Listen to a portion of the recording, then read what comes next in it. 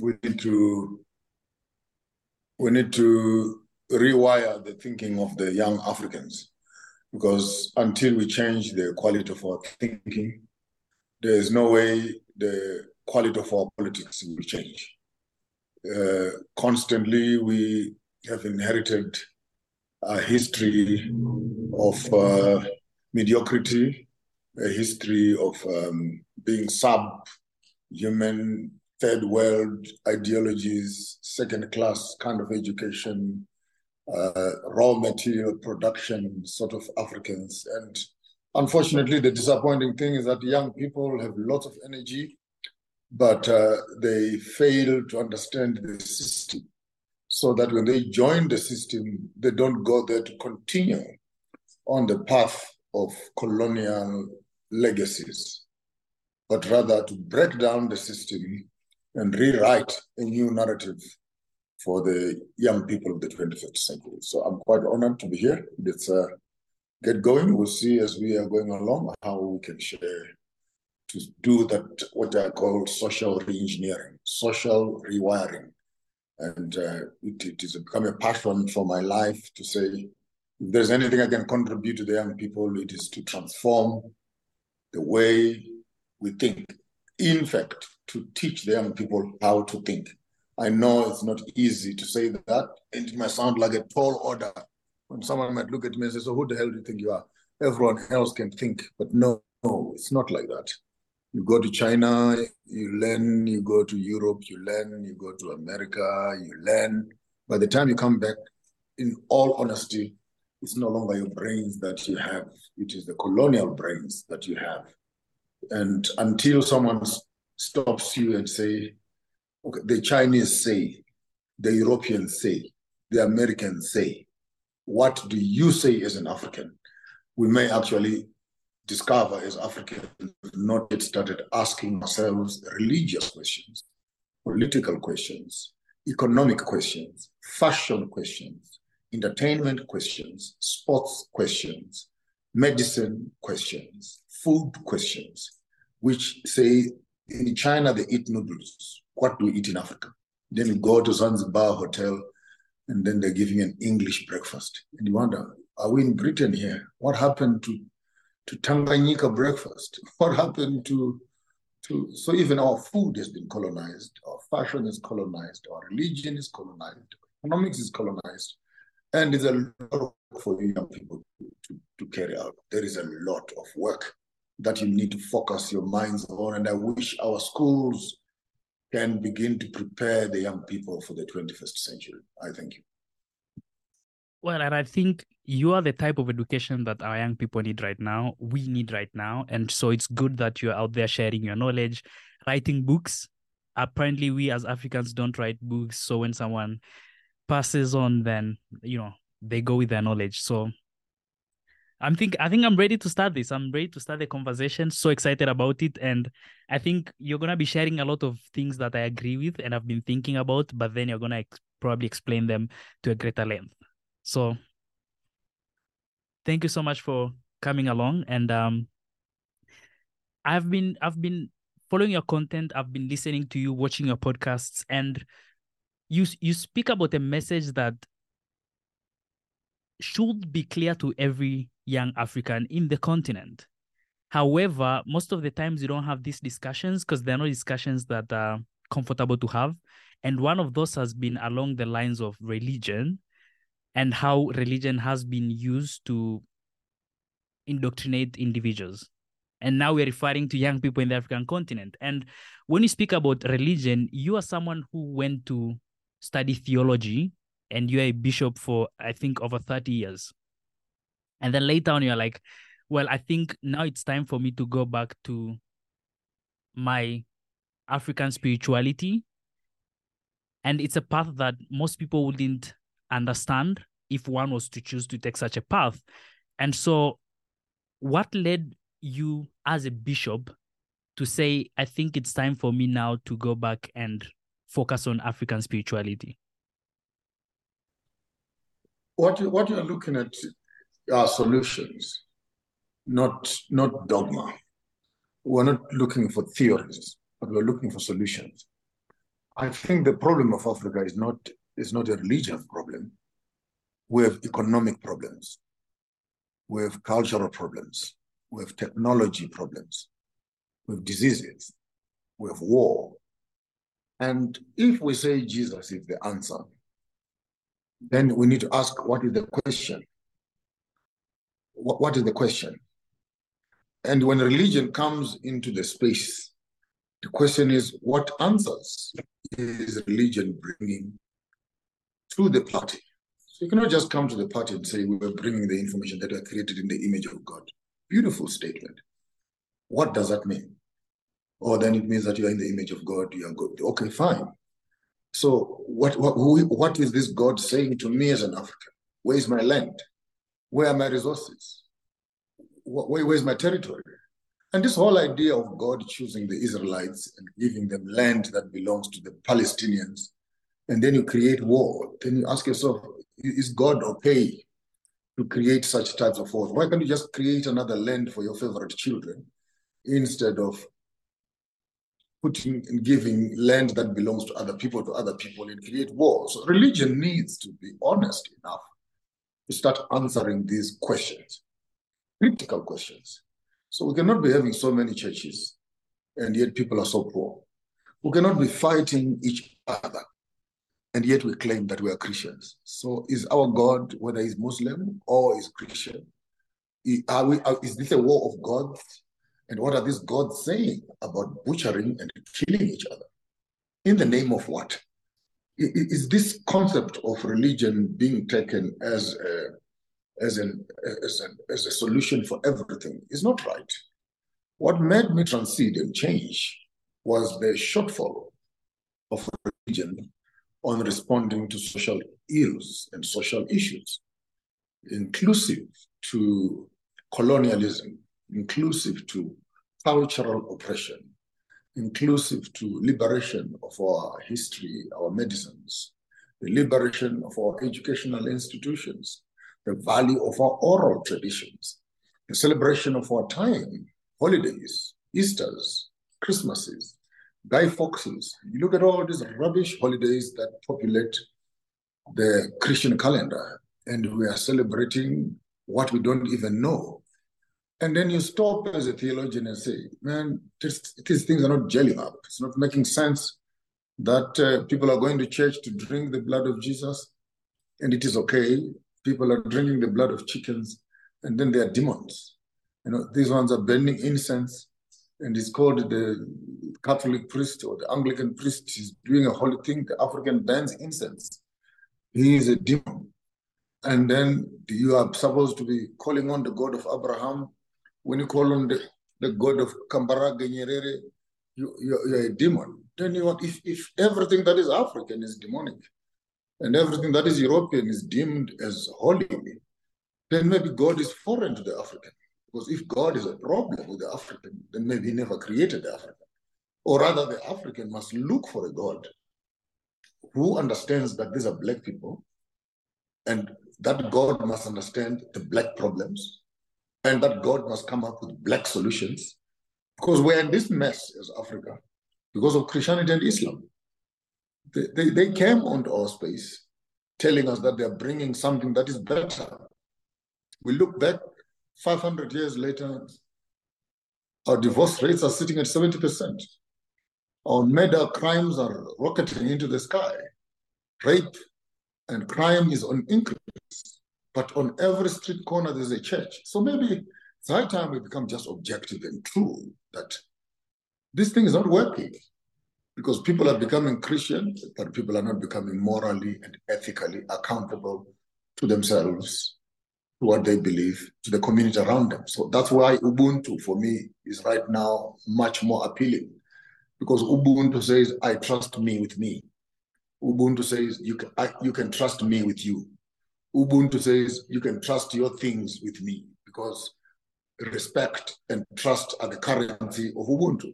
So my transition with the formal colonial religion came into space where I started to ask those critical questions of what is the social response of the church to the ills of colonization and deprivation and hunger and slavery and diseases. Does this religion have solutions to that? So I've not yet reached where I want to, but it's a path that I've started. Ask those questions, and I'm still looking for answers. I thank you. I think when we speak about religion, one of the things that we'll think about is that religion is used as a tool to guide people morally in the communities, right? And so the question becomes, what happens when you remove religion from the equation? What happens in the society? And I think this is something that Friedrich Nietzsche explored on his book, God is Dead. It's an illusion to think that religion is a moral compass. It's an illusion, a very evasive illusion, because the religion in the hands of democracy has actually started breeding chaos to the African family structures. Right now, we are debating and fighting over LGBT issues, and the religion is at the forefront of inclusion. That these things must. So the white man comes with this beautiful book, and they teach us the book. We read it also. We now understand the book. They come up a few years later. No. What is written in the book is not true. What is written in the Constitution is true. And the African must not question anything. He must go on with it. It started off with abortion issues. Now abortion is legal. People can do as they please. We thought of maybe population control, or women on a contraception. No one talks about cancer and other problems caused by those things. A few years later, they come around and say, no, nothing much. It's just same-sex marriage. Oh, okay. Maybe people are created differently. Male, female. And as of the last 1 year or 2 years, we're beginning to see the full monster coming out of the closet. Children as early as 10 years, 12 years must now be made into husbands and wives. People want to sleep and marry dogs and cats. People no longer want to be called him or she. They want to be called they. So when you use religion, particularly colonial religion, and you say it is a moral compass, I wonder if you have applied your mind to the damage that comes with being religious, but not being ethically truthful to the morality of the text itself. Because what religion right now teaches, particularly Christianity, it is not altogether in line with what the Bible teaches. I beg to be corrected, but I don't think that the present churches could even stand up and use the Bible to do anything. The Bible says when you collect your tithes, share them with the orphans, share them with the widows, share it with the strangers, share it with those that are suffering, the poor. No, the pastor takes all the money and eats by himself, buys his cars and flies around, buys aeroplanes and etc. But they're using the Bible. Bring ye the tithes and offerings into the house of the Lord, and the pastor has become the house of the Lord himself. And so when you say religion, what happens when we remove religion from the community? I think that Africans were much better without these forms of religions. There's a time in our days where young girls could be escorted by men and would not fear that they would be raped. We were much better. We're much better off in the past, where the values of the community resided in our hearts. We all loved our land. Our relationships were clear. Mothers were mothers. Fathers were fathers. Children were children. We would stand up when adults arrive. We would greet them with politeness. And so this whole concept of Eurocentric religion, unfortunately, it came with Eurocentric culture, where people now think that by being European, they are actually educated, and culture is a hindrance to their growth. So to speak, you'll hear an educated African say, I don't do culture. I don't do culture. Oh, wow. Then the same person who does not do culture goes on to have a white wedding. And then you ask the question, since you don't do culture, Didn't they tell you that actually a white wedding is white culture? You know, so which part of it confuses you? You say you don't do culture, but you're practicing another person's culture. So the concept of dominant cultures is actually the fueling station of colonization. Because when you colonize people, you take over all the elements of their societal structures, how they marry, how they bury, how they live, how they eat, how they dress, how they educate themselves, how they pray. You take over everything. So we needed to step back as Africans to look at the project in its total frame so that we'll be able to appreciate how much damage has been caused on the African mind. But I think with our Ubuntu, we are better citizens of Africa than with our Christianity and our Islam. So Ubuntu is the solution. It is not even an alternative. It is the only solution that we have. Because Chinese are Chinese. Americans are Americans.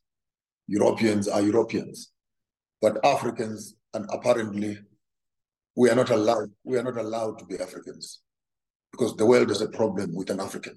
Because if an African should become an African, face to face with a European, then an African is told what you are looking like is not acceptable. You can only be acceptable when you look like me. But we have never gone to Europe and to China and forced them to be like us. So why do we give the European system so much power to an extent that they'll even tell us how to, where to, who to, when to? Then what is sovereignty? Our independence as countries only leave us with a small little piece of cloth and a few paragraphs of a poem we call a national anthem. But other than that, the laws that our governments are running on are not African laws. They are Roman Dutch laws, which are European laws. So our African leaders are sitting in offices to manage the colonial system. Our pastors are sitting in churches to manage the colonial religion. Our banks are sitting in the bank to manage colonial money. Our farmers are sitting in their farm to plant GMO foods that contaminate the African continent. Our businesses are running to steal resources from Africa. So you begin to understand that the entire framework of the liberation of the African nation in total, we cannot just talk about political liberation and we stop there. Because political liberation is not even a piece of the whole cake. The real issues that must be discussed are issues of economic liberation, independence, one currency, stock exchanges, markets, Africans owning industry, owning their resources, converting their resources into manufacturing, selling final products, protecting their borders, security, and so that we can begin to look at the 52 states of America becoming one country. And the big problem, particularly with the young people who are educated, once you start talking unity, people become very educated. They want to tell you why we must not unite. What? Because this false Berlin Conference narrative of borders has become a religion, actually, that now we all want to idolize those small little stupid flags and those national anthems, as if there's any profit behind that. So reconstruction, decolonization projects must not become myopic in their application. And as we look right now into the Burkina Faso, Niger story, you look into the Guinea-Conakry, Mali, in the Francophone. I actually wanted us to go there. We have been seeing a lot of coups in West Africa. And right now, I think people are now understanding more what's going on for those who are following the story of Niger and what's happening.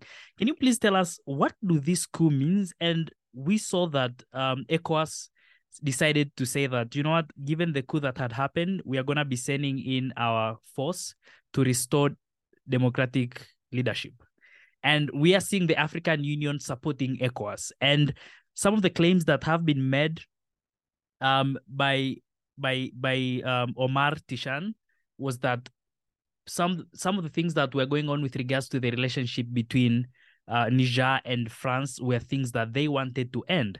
And now we are seeing ECOWAS and AU supporting they're actually sending in the military to restore democratic leadership. What does this really mean? What's behind the scene and what don't we know? What's really going on? Africa Union, ECOWAS, SADC, and all these they must shut up and stop the hypocrisy. They want to go to Niger to fight. They have not even been able to gather themselves to go and silence the war in Congo, which has been going on for more than 100 years. The bourgeoisies who are running Africa Union and ECOWAS, I want to send a clear message to them. A clear message to them. Their honeymoon is over of lying to Africans. These coups that you are seeing that are happening, it's just a beginning. We are going to be seeing more coups. And why are we having more coups? Because the young people are finally waking up to discover that political freedom without economic freedom is continued slavery.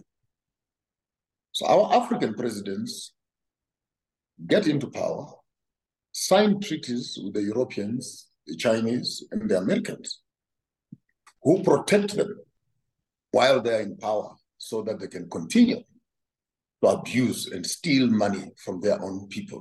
Look at the president of Guinea, Conakry, who donates $25 million to rebuild a temple in France when his own people don't have clean water.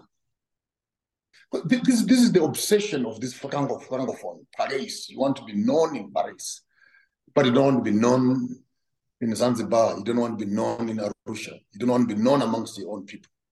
This is the stupidity of African leadership, where you steal money from your own people and go and bank it in Switzerland. You bank it in Norway, bank it in London. Money from your own people. You move those monies and hide them somewhere. Mobutu Sese Seko, the billions that are sitting in the Swiss bank right now, even the Congo people can't access that money. And these people are coming around telling us about human rights. And human rights, but your economy is actually thriving on stolen money from an African leader whom you know, and your government is actually benefiting from that money. France, as we speak right now, is harvesting more than 500 billion a year from the African continent. You put your money in French banks, and when you want the money back, you are going to pay interest on your own money. So these leaders who want to be known as French door boys, I call them door boys. Even in one of my videos, I call them the hoofing dogs. Those that bark outside when the colonial system is sleeping on Egyptian cotton inside their house. So our presidents are literally security guards who bark around the building, woof, woof, woof, woof, woof, to protect the system. So every African government which does not ask the questions that I'm asking becomes a crime scene. Because you cannot be in power to disempower your people. This is the foolishness of the African people. When we go to vote, we vote for people who don't have an agenda for transformation and change. And we wonder, why are things not changing? Because the manifesto is not a manifesto of managing political strife. The manifesto must be that of transforming a society. Look at China. How have they done it? Look at America. How have they done it? Look at Europe. How have they done it? Why are our children drowning on the Mediterranean? Where are they going? What are they looking for? They're looking for opportunities. They're looking for employment. What is employment? Employment is factories. What is factories? It's taking raw materials from the ground, putting them into an industry, creating jobs, selling final products. So here in Niger, there is uranium, there is gold. Here in Zimbabwe, there is platinum, there is lithium. Here in South Africa, there is iron. Here in Botswana, there is diamonds. There is what? Instead of our leaders thinking, how do you develop what I call productive, societally driven value chains? From, I wish I had all the money. I would get on the mine, dig up the lithium, follow the truck from the mine to Durban, jump on the ship, follow the lithium to China, get off the ship, follow the lithium to the industry, follow the lithium to the manufacturing floor, follow the lithium. How many other minerals are in this? You find out there are 18 to 20 other minerals, which the Chinese are not paying for. They're just buying ore. They get there, they separate these minerals. They take the other minerals, it's for free. And then they take that, they make the batteries, solar panels, and what storages of power. Elon Musk is buying the batteries, and. Then you stop as a government and say, there is nothing wrong, and this is the stupidity of democracy. The government cannot be seen to be doing business. The government can't be doing business. Their business is to regulate these educated fools who populate our parliaments. You can only talk about government cannot do business when government is fully functional, like American government. What does that mean, therefore? You create SOPs, state-owned enterprises, in the railway system, in the mining system, in the water, in the power development, and etc. And these institutions then create the jobs. What's the moral of the story of you taking stones from Africa, shipping them for 5,000 kilometers across the ocean? You make lithium batteries, then you ship them back in containers, 5,000 kilometers. And you come and sell those batteries at 8,000, 12,000 rand, small little block of lithium, which now they call a battery. Which is better to actually manufacture the batteries right here at home and then sell the batteries directly to the world? How many jobs will you create out of that? It is that kind of conversation we now need to start having. Zambia cannot be constantly exporting copper to the whole world, and they can't even produce one cable in Zambia. You can't be constantly sending cocoa and coffee to Europe. You can't even produce one bar of chocolate in Tanzania, in Kenya. We can't. So the politics has to change. And we are beginning to see the military young people getting frustrated with old liberation dogma. We brought the country, we fought for this country, we fought for the country. Yes, you fought for the country, but we still don't have clean water. We still don't have a hospital. We still don't have this. Why can't we have it? Because all the money is going to the same system that was colonizing us. Our leader is just managing that project. Anglo-American companies are running African economies. Come to South Africa here, the Oppenheimers and the Ruperts are running, go to Zimbabwe. Same thing, the Lonros, Anglo-Americans are there, go to Zambia. Glencore is there, go throughout Africa. You find these multinational companies that have their hands cooking the African economy. It's not allowed to function. It must just produce raw materials. It must just produce raw materials. We know what to do with the raw materials. Can you even believe that the Hiroshima bomb was actually made by the uranium from Africa? Congo.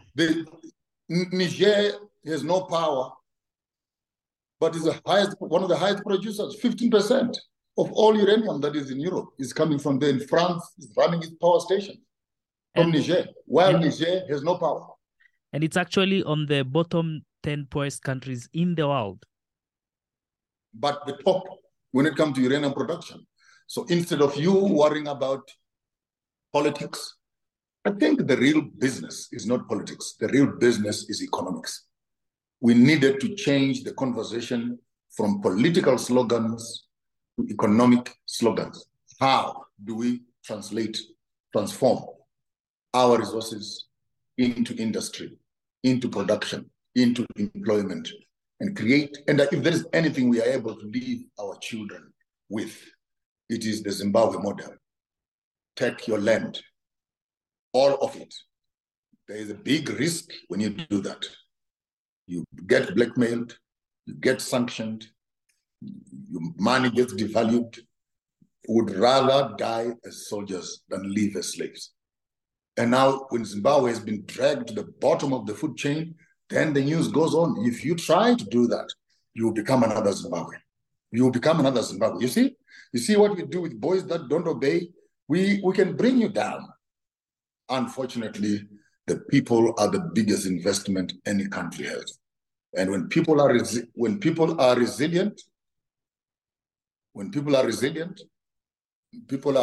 steady and committed, there's nothing that can stop them from achieving the goals that they want. I thank you. I was actually shocked to realize that the US had offered $1 billion for democracy in Niger. Plus, their largest drone program is in Niger. And now we are seeing the US and France supporting ECOWAS and AU and to restore democratic leadership in Niger. And I think this goes ahead to show what happens in most African countries, really. And I think Niger is just one of those stories that we are learning about right now. So the Niger story is an African story where the Americans cannot say they want to invade Niger when they have already invaded. They're already inside. And you cannot be donating $1 billion for democracy when you are actually the one who was sponsoring oppression. Now you're coming with the donation for democracy. I think that is hypocrisy of the highest order. What we understand is that they want to protect their interests. Let's not mix up words. It has nothing to do with democracy. The subject is not democracy. The subject is uranium and resources. How do you keep your hands on the resources? And when the army generals have now put an embargo, no more uranium, no more this, guess who will feel the pinch? It's America a few days ago that bombed Nord Stream, the pipe for gas from Russia, because they had a backup plan. The backup plan was destroy Russia and their gas will get uranium from Africa. Now this government comes around and stops the uranium from going there. So the pressure begins to mount up. Now they have their backs on the wall. Few days ago, Russia, America and France were not friends because France refused to cooperate with them on the Ukraine war. And all of a sudden, France and America have become brothers over a common problem. And the common problem now is oil supply. The real war we are talking about is that of resources. So France and America are quarreling, and all of a sudden on a common ground of uranium, France and America have become friends, and we know this will be another war, another Ukraine war. The only difference, which I want to mention clearly, is that we must be careful as Africans to allow either Europe, China, or America to use our grounds as battlefields when their own children and wives and families are drinking tea in Florida. And they will come and fight the battle. It's like the stupidity of Zelensky, that you will destroy your own country with the Americans and the Russians. And when the war is finished, you remain sitting in a house full of rubble. If America wanted to fight Russia, why not just go there straight to Russia and Putin and Biden shoot each other? Let the war happen in America. Let the bombs happen in New York and in Washington, rather than in Donetsk and in Kiev. Why would you allow? That's why I always say in an African proverb, any foolish young man who destroys his father's house will inherit ashes. If you burn your father's house, your inheritance will be ashes. And the African presidents, ministers, must wake up and smell the coffee and not allow African grounds to be used as military battlefields from countries from afar who are enjoying peace in their own homes. But because war is business, behind every war, there's a banker. Behind every bank, there's a business. Behind every business, there's a BlackRock, there's IMF, there's World Bank, They are military manufacturers, both of weapons and bombs, who are experimenting with their weapons. They want places they can go and prove and see if these instruments and weapons are working. And those things, they don't work for free. Like in Iraq at one time, a day was costing them $1 billion a day. The question is, who is paying those billions? It is taxpayers' money. Taxpayers are being manipulated to think that their government is doing something very important in Iraq. But meanwhile, the war manufacturers are, while you are gathering at the funeral parlor and at the graveyard, some white man is standing in the bank,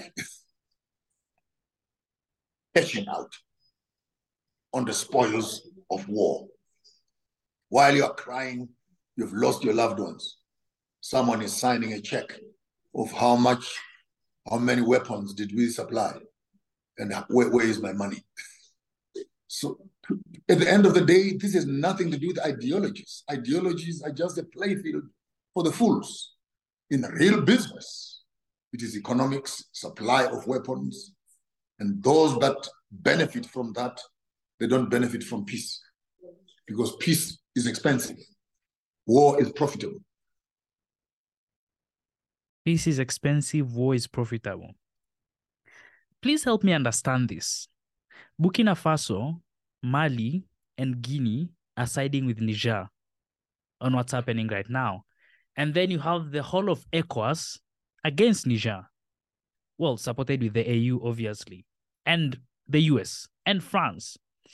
What is really going on in West Africa? I mean, what are we not understanding out of this? Because when you speak about Burkina Faso, we're speaking about a country that is led by a military leader, and people are thinking that, well, he's probably back. Thomas Sankara's spirit is back, because they're seeing that he's following in the footsteps of Thomas Sankara, who was, a brilliant leader for Burkina Faso, though he was only in power for 3 years and, was assassinated. And I think that's the story that we understand when it comes to African leaders who are trying to create a good environment for their people, to empower their people, uplift them and develop them in general. So why is it that we're having 3 countries siding with Niger in West Africa, and then we're having the ECOWAS, which is led by President Tinubu Ahmed of Nigeria, siding against Niger? What is happening between these countries in West Africa? The thing that should have worried us is if the people of Niger, on the morning of the coup, I wish I had heard how many people died there. No one. It's clean. And the people of the country, they want their country to run in a certain way. And who are you from another country to tell the people of a country that you don't like the way they are running themselves? Because one of your friends, this is the issue now, one of your friends, or your friends, who is now ousted out of power, you as ECOWAS want to come back and support him. I have a beautiful message I want to send to ECOWAS, particularly to our honorable leader in Nigeria, the president of Nigeria. What's his name? Bola Ahmed Tinubu. Nigeria. Yeah, Bola. He's called Bola Ahmed Tinubu. Tinubu is in power through a system that we cannot even explain. It's very complicated. It's very complicated. And if we should go on the same thing of democracy, I think Tinubu must be honest enough to say, is Nigeria running on democracy? Question number 1. Question number 2, the Boko Haram that is in Nigeria right now, how is Tinubu responding to that? Number 3, the Biafra and the arresting of the leader of Biafra. Is that democracy? So before you can start to play the big boys game, which is a highly contaminated ECOWAS space of camaraderie amongst the old bloc boys who are friends to the international world leaders, be it in the US or be it in Europe. who have their pockets full of money and bribes, of oil, of gold, and they have mansions in Europe, and they are here as supervisors of the European project. If ECOWAS is not careful, ECOWAS will not survive the people. ECOWAS and Africa Union will not survive the people. The leader of Africa Union, Farke himself, Farke or Farke they call him, he has never said anything. We've never seen him here in Africa, anywhere in any country, saying anything about Africa, except a robot stooge body, a dysfunctional piece of body that neither speaks, nor breathes, nor thinks. There are real African issues we're talking about right now in terms of BRICS. I've not seen Farke appearing anywhere in those conferences, to say the least, that African leaders have entrusted him to become the president of Africa, so to speak. On paper, that's what it is like. But have you in Tanzania felt the presence of Farke in any way? Either a youth development or HIV or COVID or stop the war in Congo or stop the war in South Sudan or stop the militias in Somalia, the Al-Shabaabs, the ISIS that are right now in Mozambique here, the Muslim guys. Do you even have an idea, Mr. Farke, where is Africa, which you are supposed to be leading? And you come around ECOWAS and begin to give young people lectures on democracy. But you have not been practicing democracy. Democracy is entertainment. What we're looking for are solutions of poverty, of disease. What do we do with African problems? And what we are seeing in ECOWAS, it's only but a start. It's only but a start. And I want to warn all African leaders, particularly those who will be seen supporting sanctions. It's a matter of time. Your turn is coming. It won't be very far from what we are saying right now. In my generation, before I close my eyes, Africa will be united and the revolution has started. And we cannot begin to hug the Americans who are telling us about democracy when they are the ones who killed Sankara, when they're the ones who killed Gaddafi. But we are no longer as stupid. We saw you a few days ago with the French, same people, Americans and the French, killed a person, bent him up, and the only thing that they have is a small little finger that they left. This is democracy, where people choose their leader, but because the leader that the people have chosen is not in agreement with you, then you, who is outside, you want to dictate to the people how they should run, and if they refuse, you as an outsider, you come around because you want to protect the people. We're going to kill your leader, and after we kill your leader, we are going to give you a leader, and the leader we're going to give you is the one who is in agreement with us. At the end of the day, do we have a leader or do we have a puppet? I mean, I couldn't believe it when I saw Libya on the bottom 10 of poorest countries in the world. I was so shocked because I was going through that list today and I'm like, how the hell is this even possible? The narrative, perception, and public opinion can be so twisted that people can be sold a lie and they believe a lie only to end up in ashes. Libyans themselves were told by the Americans that Gaddafi is a dictator, he's an oppressor, he's what? But go back and find out what the dictator did. He built gardens in the wilderness. Children were born with money. Education was for free. Marriages were for free. You were paid employment galore. Libya was streets with milk and honey. And then a neighbor comes around and says, but he's a bad man. He's a bad leader. Bad leader. Let's remove him. Democracy, democracy, democracy. Walk to Libya right now. It is an auction of selling slaves, as I'm talking to you right now. The Libyans have been reduced from one of the most flourishing countries in Africa to a bread basket case. Why? Because when you are told lies by an outsider, you begin even to feel uncomfortable in your good experience. So the Iraqis are told, Saddam is evil, he must go.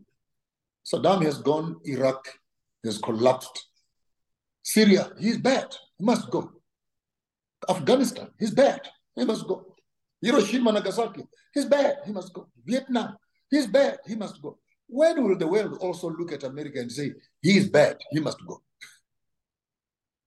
If this is the way world politics wants to function, that when a group of people think that you are oppressing someone, they can come together and call you to order.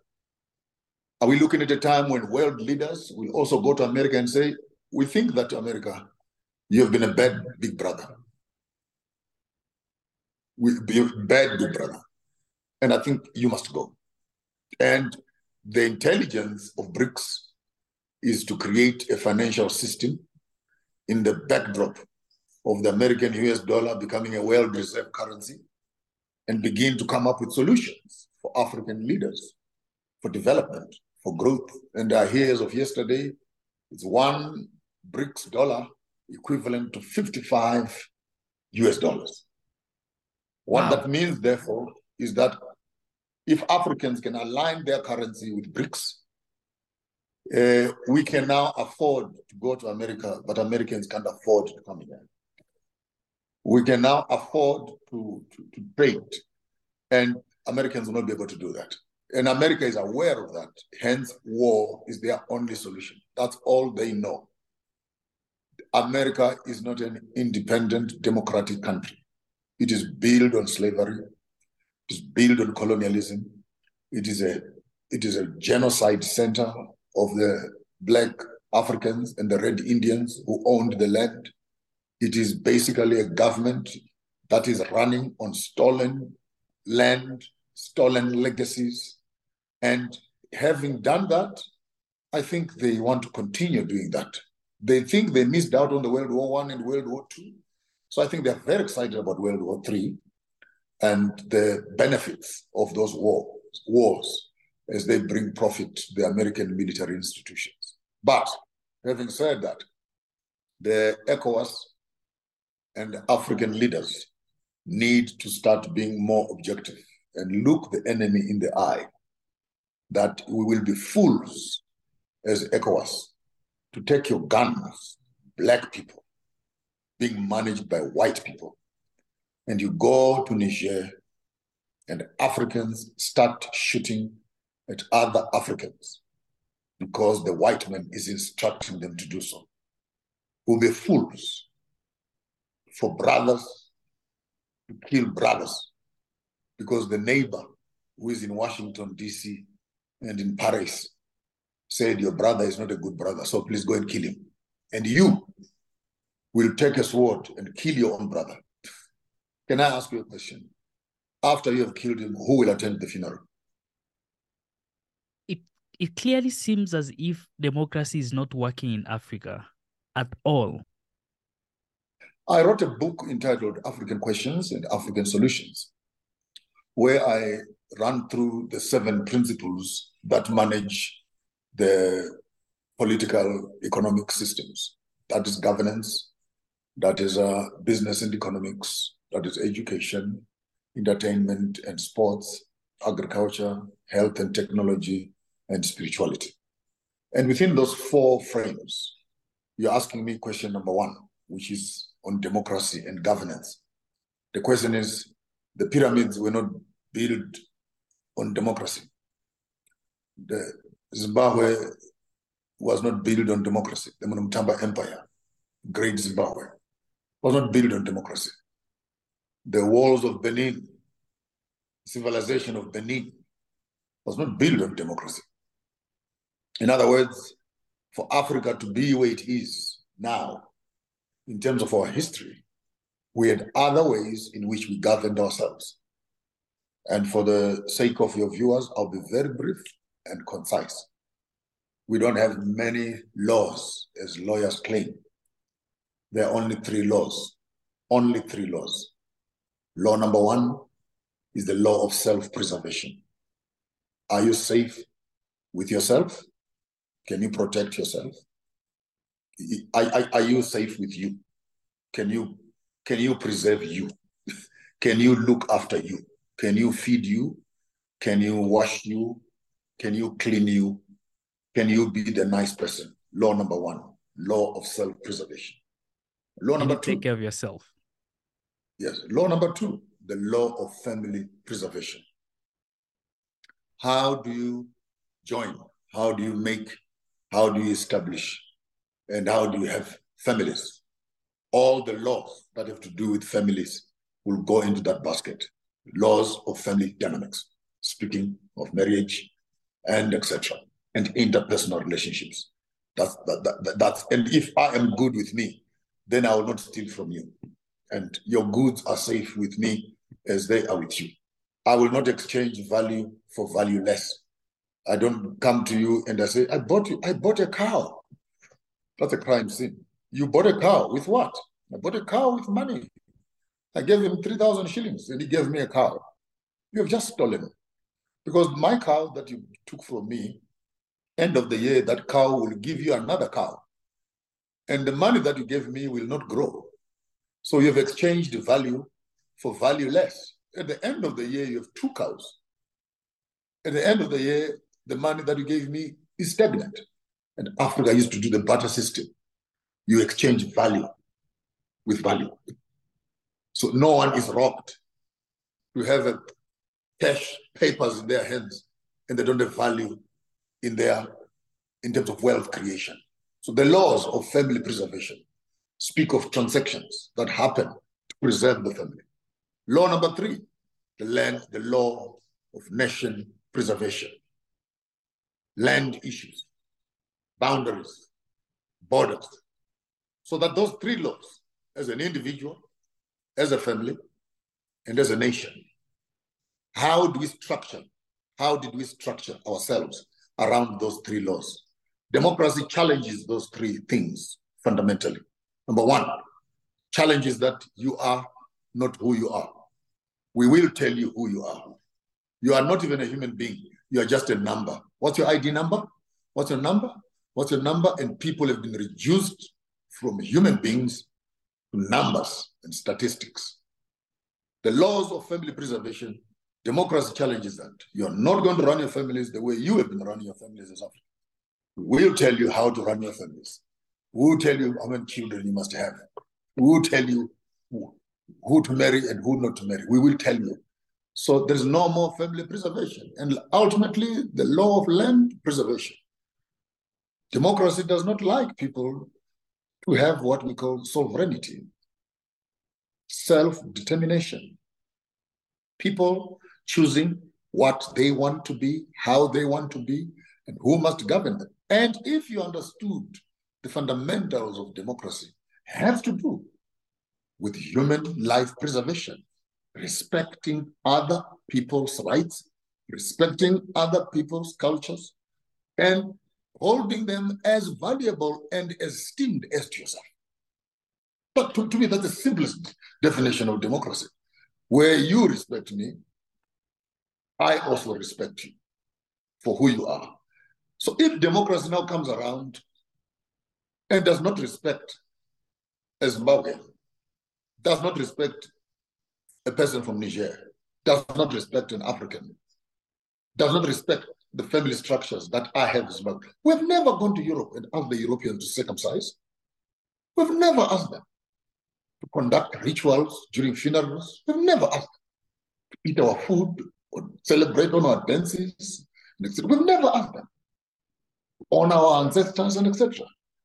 So who the hell do they think they are that they should come to us and tell us who to celebrate, who to love, who to hate? And this one thing we must also keep a very much aware and alert.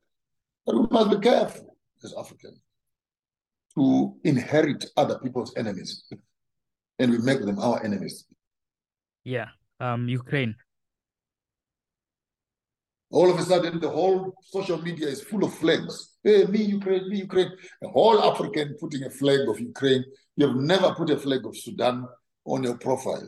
You've never put a flag of Congo. You've never. But all of a sudden, but again, this is perception. This is how you mobilize people. You inherit friends, and you also are told to inherit enemies.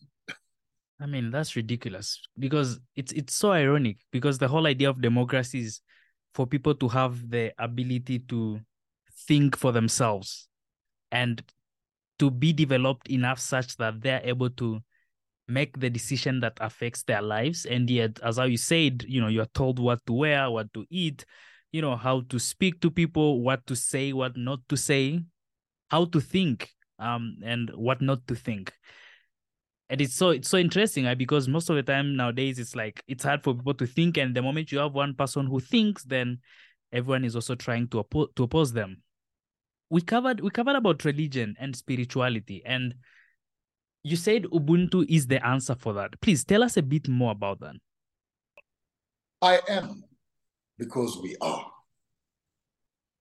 Umuntu, ngabantu. You become because people are. You come out of them and you remain in them and with them. It's growing together, loving, caring for each other as we care for ourselves. It's actually a higher form. I don't even want to use the word religion, because once you use that word, we are already taking a fluid form of life and you're trying to structure it into a colonial mindset.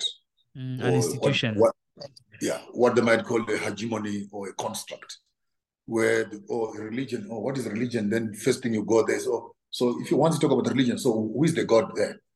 Do they have a Trinity? No. So who is the Holy Spirit? And you're trying to do what they call typology, comparing this and this. You cannot even compare African spirituality to a religion, because we do not go to church as Africans. We become the mobile church. Religion is not an occasion. African spirituality is a daily communication with nature and everything that is around you. So when we are eating, it is a spiritual exercise. When we are drinking, it is a spiritual exercise. When we are marrying, it is a spiritual exercise. When we are bearing, it is a spiritual exercise. When we are cutting trees, it's a spiritual exercise. When we are killing animals for food, it's a spiritual exercise.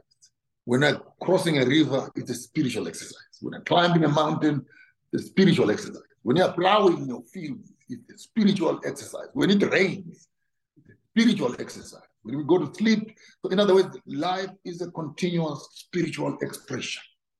Continuous spiritual expression. Many kids did not hear me the other day when I actually said Christianity is a schizophrenic organization, because it teaches people to become this on this day.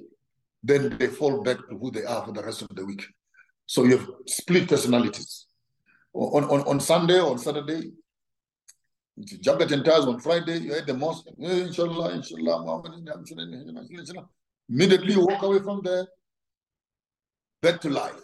Whereas in African spirituality, we don't have to run away from what we are. You give me a glass of water, even the ceremony of accepting the water. Me, before I drink, then I must pour a little bit on the ground to remember those that have come before me. And then I drink the rest. And we pass over the cup to the other person. We're sharing. He also takes a sip, and etc. And we sit around and we gather. Therefore, spirituality in its essence, it is not a theory, but it is practice. It is a lifestyle of constant communion with elements of nature. So by the time you're coming to its values of Ubuntu, then it says, you are safe with you, but you are also safe with me. What is mine is yours, and what is yours is also mine. And when I want it from you, I'll give you something. You can also give me something. We become brothers. That sharing idea. Our mothers, my grandmother was quite an interesting old woman. she would send me to the neighbor to go and ask for salt. And when there's not enough salt. But then I ask her, Gogo, but why must I go and fetch salt next door? But there is salt in your house here. She says, no, you must go and ask salt from that poor family, because they must also feel that we also ask things from them. And you go to ask for salt not because you need salt, but you also want them to feel the aid. And by the time you're also returning the bowl of salt, it's not going empty. You come with salt. When you return the favor, it goes there with a bucket of meal, a bag of maize, cassava, and other things, and relationships begin to mature in that understanding that we share together, we cry together, we eat together. That's why we never used to write invitation letters for weddings and etc. and funerals. You just take your kudu horn, stand on the side of the mountain, humbu, humbu. There's an alarm there. What has happened? Someone has died. People come together, they cry together. Weddings, it's not about who invitation, strictly by invitation. You invite who? The community is getting married. The community is getting married. We are all coming to eat here. And we are all, and the poor old lady who has lost her husband, community gathers together, go to the old woman, help her to plow her fields, help her to work together. And for me, that ethics of community constructs kept the community together. Whether you wanted to marry, you don't have enough cows, brothers and uncles come together, they contribute. And you must go to the in-laws' house, you must work there, you get your bride, you got it. So, but when white people are looking at this, you're selling your children. Because you don't understand the culture. So just stay away. Stay away. Ubuntu. Ubuntu. Hence, I said a very reckless statement, which I will repeat on your show, where the Bantu concept, which is an African white people are not classified as Bantu. And because they're not classified as Bantu, in African languages, Bantu means human beings. And since white people are not Bantu, maybe they don't have Ubuntu, and they cannot be counted on the list of humanity, because being a human being is being humankind. It is being mankind. You are kind to other human beings. You're mankind to other men. So what kind of a people would be manufacturing guns and bombs, go and kill other human beings? Are those human beings? Is that Ubuntu? We have a whole country that specializes in bombs, drones, guns, bullets. For what? Was going to kill them. So Ubuntu is a preserver, it preserves the preservatory. It preserves humanity. At the center of it, it is holding life as sacred. And whoever has life needs your support. We live together in harmony in that concept of Ubuntu. And without Ubuntu, we don't have Bantu. And that's interesting, because when I think about it, it's like, how many times do you hear people saying African religion compared to African spirituality? When you speak about Africa, it's always spirituality. It's not religion, right? I think which speaks back to the sense of community. And Julius Nyerere of Tanzania, one of the things that he did the best was, or at least he tried doing the best, was creating that sense of community among Tanzanians. And that's why we had Ujamaa. Chama cha Mapinduzi. Yes, Chama cha Mapinduzi. So we had Ujamaa, and with Ujamaa, people were, because during that time, everyone was scattered all over the place, and they were all brought into a village, and they were living together as a community. And right now, it's so unfortunate because we are moving from the community sense, and now we are moving towards individualism. Because if you look at countries like the US, that's their culture, right? That's what they do. That's what they're used to. And it's so unfortunate that we're adapting that. And I was so fascinated when you're speaking about spirituality and when you're speaking about the sense of a community, because it's so powerful. And I mean, I think I see it today in my community. When someone wants to build a village, they'll just call the other young people in the community. Well, I mean, when they want to build a house, call the rest of the youth in the community, and they help you build the house. You cook food for them, they build the house, everyone is happy. If someone else is doing the same thing, everyone will come together and help them, right? But we are losing that sense of community, and it's so unfortunate because now we are stuck with ideologies that push us to be individuals, such that right now everyone is building fence in their homes. They're trying to separate themselves from each other, which is so unfortunate because back then there was no fence, nobody had gates in their homes because we are a community. And so it's interesting when you think about the whole concept of going to a relative and asking them for salt. How do we regain that? Because it seems that we have lost it, and it's so disappointing. You can't take your children to Caesar, and then you are surprised why do they come back as Romans.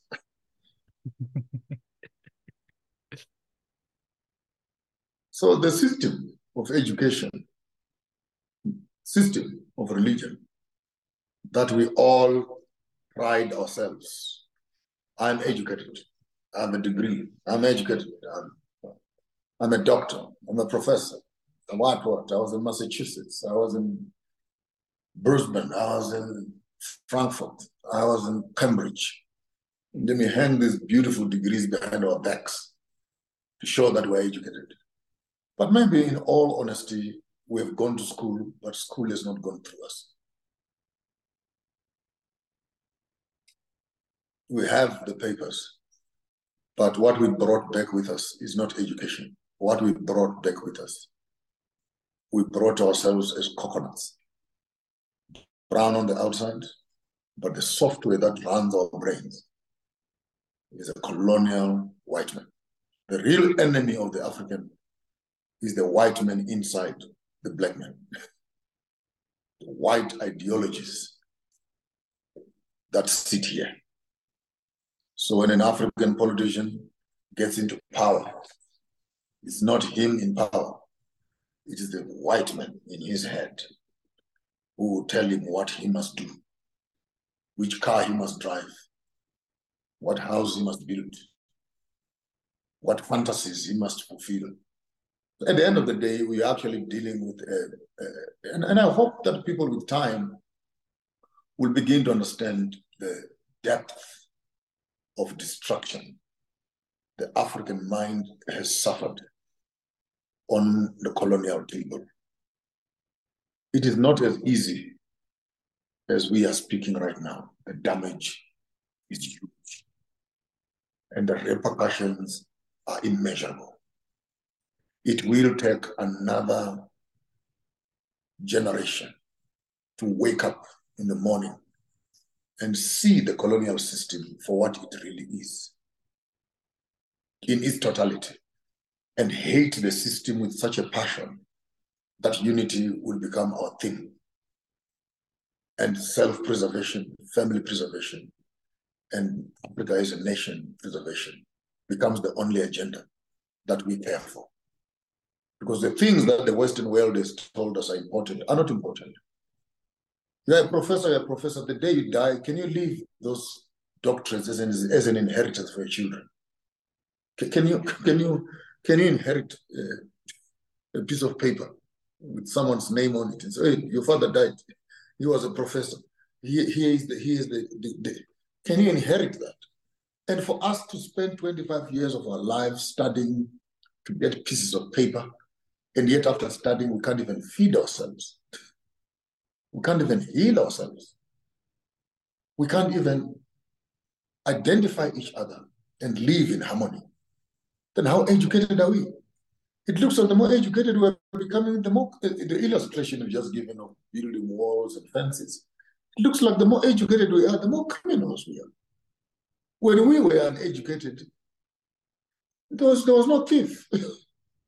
You steal what? You ask, and you're given. So it looks like maybe this education concept is been overemphasized, but in essence, we are actually witnessing the collapse of the African nation. And I've said it, and I'll say it again, that Africans are an endangered species.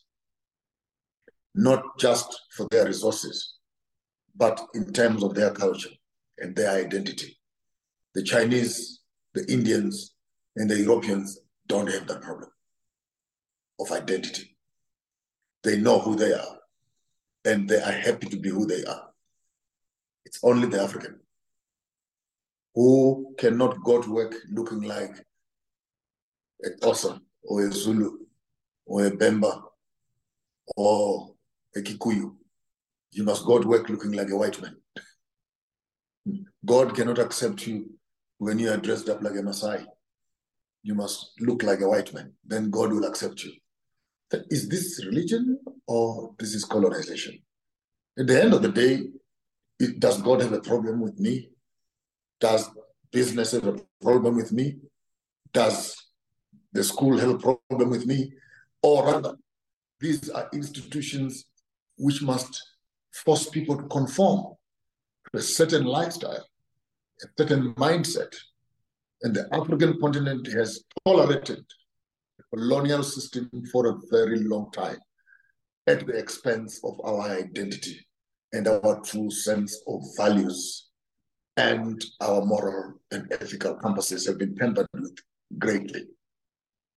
And we wonder, why is there so much crime? There is crime because the humanity is leaving us. Why is there so much rape? There is rape because humanity is leaving us. Why is there so much hunger? There's hunger because humanity is leaving us. We used to plow our own food. Now we are being told, no, you can't plow food. You must plant grass at your house. You must plant flowers. Who eats flowers? Who eats grass? And because this is what educated people do.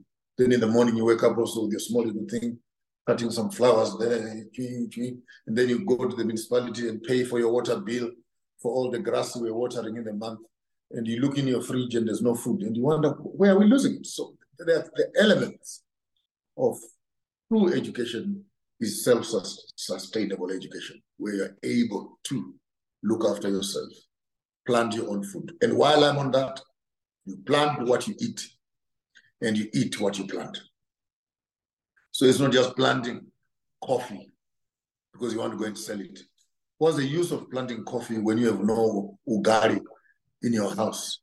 You plant what you eat, and then eat what you plant. So we must avoid also this idea of, no, it's just for agriculture, for the sake of agriculture. Then you go there with all your soil has been utilized by this coffee. You go there, you bring a bag of money. And then the same bag of money must now go back and buy some food again to the same people who have messed up your ground, taken away your crop. Now you need food. So you lose both the land and the money to feed your stomach. That to me is foolishness of the highest order. One of the works that you're doing and the organization that you founded was Farmers of Thought. And what is your vision for Africa, and how does Farmers of Thoughts fit into that? Farmers of Thought is a virtual institution for young people. It's a rewiring platform for the educated and the graduates, where you come into the institution and you have an opportunity of having your mind challenged for adaptation, for practical application of your academic issues. Farmers of Thought is also very vigorous in terms of creating the bridge of oral tradition and turning oral tradition into academic work material and books and etc. So we would want to see ourselves, as we already are, in the production of literature, life-changing literature, political changing literature, economic changing literature. It is the software of Pan-Africanism, if you can put it in that way. So there are many Pan-African bodies that are out there that are more into organizations. We want this, we want this, we want this, we want this. Beautiful. But if you look into their eyes and say, but how are you going to do it? You would find that some of the Pan-African bodies right now are at the forefront of preaching democracy. Then you wonder, you're running away from from a leopard, and you end up in bed with a hyena. The thinking process of transformative education that says, guys, let's think through this. So Farmers of Thought, I'm positioning it as a resource center for common people. I'm not even interested in making it a high-end academic space. It's for common people. It is an institution for all those who did not have an opportunity to go to university and study. They can come on Farmers of Thought. More than 10 years, 12 years, it has been surviving. Go on my Facebook page, read through all those articles that I always write and start revising position. You don't have to agree with everything. You don't have to agree with me. You even disagree with your own wife, with your own husband, and with your own children. Who am I? So we have moved further to creating an app, which is almost done, I think, by the end of this month, where we will be able to put leadership training materials, which I will run directly on the page and put lessons there. I will still want to keep it for free, but there's a small little booklet that we have done, Maponga J codes, which we're going to make available on the internet for people to contribute also, so that we can run the back office of the whole Farmers of Thought. But we've developed quite some interesting thinking tools within Farmers of Thought, which I think beginning of next year, I will vigorously start a program throughout the continent and beyond of how do we develop a next generation of leadership. So we're just putting the pieces together in terms of preparation, but it will be a virtual course. So maybe I'll be running lectures there once a week or once a month, whatever is good. We do reviews, we study, we apply some of those solutions to our political systems and etc. And I'm happy to say the least that the political heads of the continent and many political parties and religious people are part of Farmers of Thought. They might not be in the front to admit that, hey, me also am Farmers of Thought. But when you hear them talking, you can tell that what they are saying, they headed somewhere. And that for me, that's the most fulfilling, just to know that I'm doing my small part to transform the continent and register also my contribution to the development of the continent. You know, they say find your place in the revolution. Yeah, the other day I was actually thinking, if the war in Niger starts, you may find me there. I might have to go there in person and go and join them. I would rather die on the battlefront than live as a slave in the backyard of European systems. Doesn't work. Doesn't work. If anyone strikes Niger, they have me to deal with. That's powerful. One of the things I will recruit young men of your caliber, 10, 15, 20 of us. We will go there and join at war. We'd rather register our names with truth than live as regurgitators of colonial, parochial rubbish and recycling Western thinking. It's non-profitable. And on that note, thank you so much for all the books that you have been writing, because this is you passing on knowledge and the work that you have been doing for generations to come. And it's so unfortunate that most of the times, you know, we have lots of great minds that would leave us without, you know, writing books and sharing their knowledge with us, especially we young people right now. And so I'm really proud that you're writing books that we can read, we can refer to, and we can pick on your brains even after you're gone. So a lot of leaders do not write books in the African continent. They do not, I don't want to use the word document really, but create a medium through which they can share their knowledge with young people. And so what has been the inspiration behind you writing books, and what's the latest book that you have written, and where can we find it? All the books, most of them, I think Amazon and Take a Lot have already agreed to distribute some of the books across. I've done So You Want to Be the Master, which is a leadership book and personal development. We did the Shopping Skills, which is a youth development, self-help, navigating the space of decision-making. Women in the kitchen, practical solutions around women empowerment, contested ground, comparison between women and land, and how not to fight for women, but rather fight for land, because land is of better quality. You must have 2 wives. First wife is land, second wife is this one. So women in the kitchen, and then contested ground, beautiful piece of work. I then did also one 13, it's almost finished now. I think it's heading for editing now. 13 Principles of Unlimited Possibilities, where I'm looking at the esoteric interpretation of just Genesis 1, but from an economic and political space. How can we read the text and see maybe what is beyond the text? And it's a beautiful piece of work. It's almost similar to the 7 natural principles, laws of attraction, laws of what, but I'm using the biblical text. It's a brilliant piece of work. It's my philosophical contribution to the academic space. I think it's coming out end of this year or so. Then I did Going Places in the Spirit.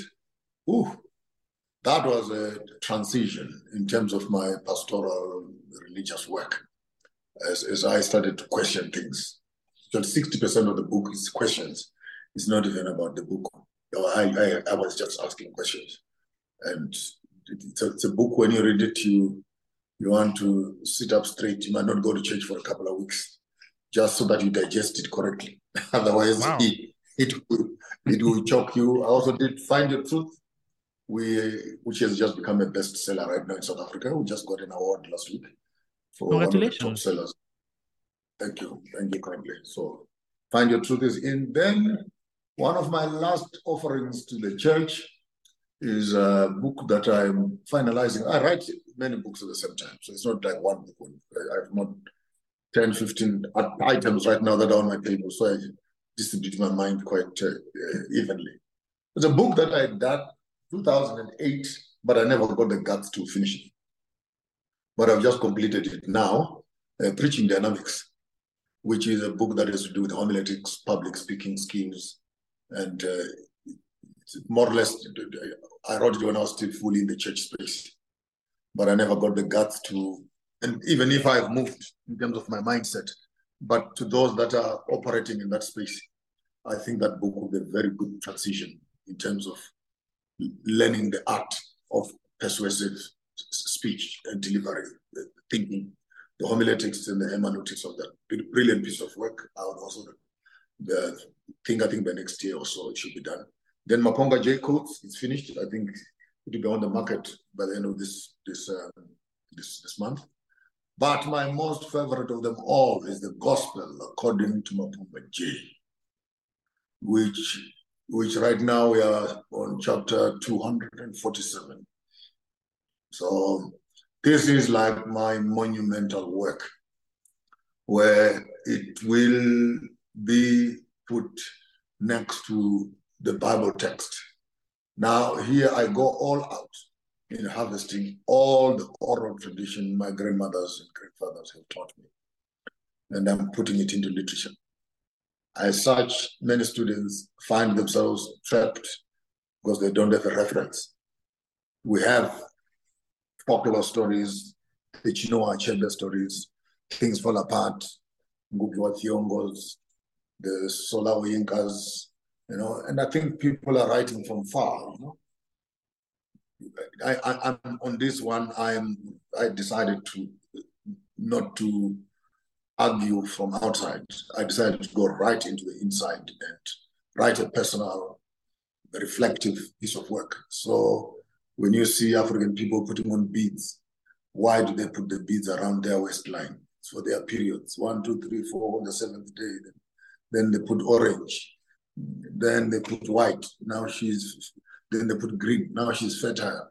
So it's a science. It's a science. And when you don't know what is there, this is contraception. This is technology, which is put in this. And if you don't understand it, you will judge it. So I'm putting all this knowledge down. Issues of birth, for example, lobola stories. What is lobola? Rites of passage issues. Community constructs. inauguration of kings. Why is a king inaugurated with feathers, with water, with soil, with what all these rituals that have been demonized. So I'm not going to lie that it will be exhaustive, but as much as I can remember and as I can collect, I just hope it will be a start. But the real book will be completed on my funeral, because that's when I will stop writing. Then you guys, when others are crying and others are collecting my hats and sticks, you better come around and say, please, can we have access to that book? Then you compile it. I think it will be completed by then. So, but I think at 250 or 300 chapters, I would do the first edition out. Then maybe another 2-3 years again, I do another edition out. And slowly, as I'm heading towards my resting place, I hope I'll leave enough data properly tabulated. And I'd already started recruiting other guys. There's a page on Facebook, African Oracles. Another group of young people have actually decided to start translating it while I'm still alive into their own local languages. And I think I have a guy from East Africa there, done a beautiful job into Swahili. We have another guy in Cameroon, and another guy also from Ghana, into Twi, and Zulu. So it's quite exciting. And I think whoever is out there would want to become part of the project. I would want to make an announcement that we share my number with them. I'll add them onto the group. The assignment is there. 250 chapters to translate, and let's see how you can transform your own thinking and assist the community around you. Can I have some water, darling?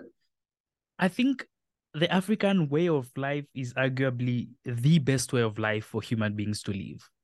And so seeing you trying to bring this back to life and explaining why Africans were living the way they are living, I mean, I think if anyone was to do a job that they would say, I left my mark on the world, I don't think they could have a better job than that. Actually, the question is, why leave if you don't leave? You can't say you're alive and you're not living. So we needed to reach a moment where life itself becomes the expression of life itself. To live is to live. And it's not to photocopy other people's brains and regurgitate other people's ideas. To live is to live. It is to make impact. It is to realize who you are, why you are, when you are, and add value. Otherwise, why did you come here and you made no difference? If you die, will the world miss you? Will we miss you? Yeah, I mean, I think that goes back to what Mahatma Gandhi said. My life is my message. And I think for you, that's very clear. I mean, even the glass that you're using to drink water right now. That's it. Just briefly and closing, what's the history or what's the story behind your heart? These are sciences. These are sciences of see, our forefathers were very intelligent. Art is the library of African knowledge systems. Art is the library of African knowledge systems. Because through art, there is architecture. You can see designs of buildings and houses. Through art, there is medicine. I have my other hat, which I call decorated thinking, which has all the colors. And that becomes an eating pattern. Eat green, eat yellow, eat red, eat whatever. It also becomes a healing head, because the vegetation and nature is in those colors, and the herbs of the forest are in those colors. And if you study again, each color represents a part of the body, which also speaks to the colors of food, which also speaks to the colors of medicine, which also speaks to science in terms of cosmology, light, so there are levels of information that are, when you look at a piece of art, to someone you can just look like it's a hat. But I am actually looking at 7 to 8, 10 layers of information that our forefathers would just make a piece of art, and boom, there you have it. So we can go on my head here, you have the black and the white, the triangles that are facing down, triangles that are facing up, the spiritual and the physical, the meeting places, the ancestral connection. The four on the left make your mother, the four on the right make your father, the grandfathers, 8 of them make the two make the one. It's mathematics. 4 plus 4 is equal to 2. And 2 plus 2 equals to 1. That's African mathematics.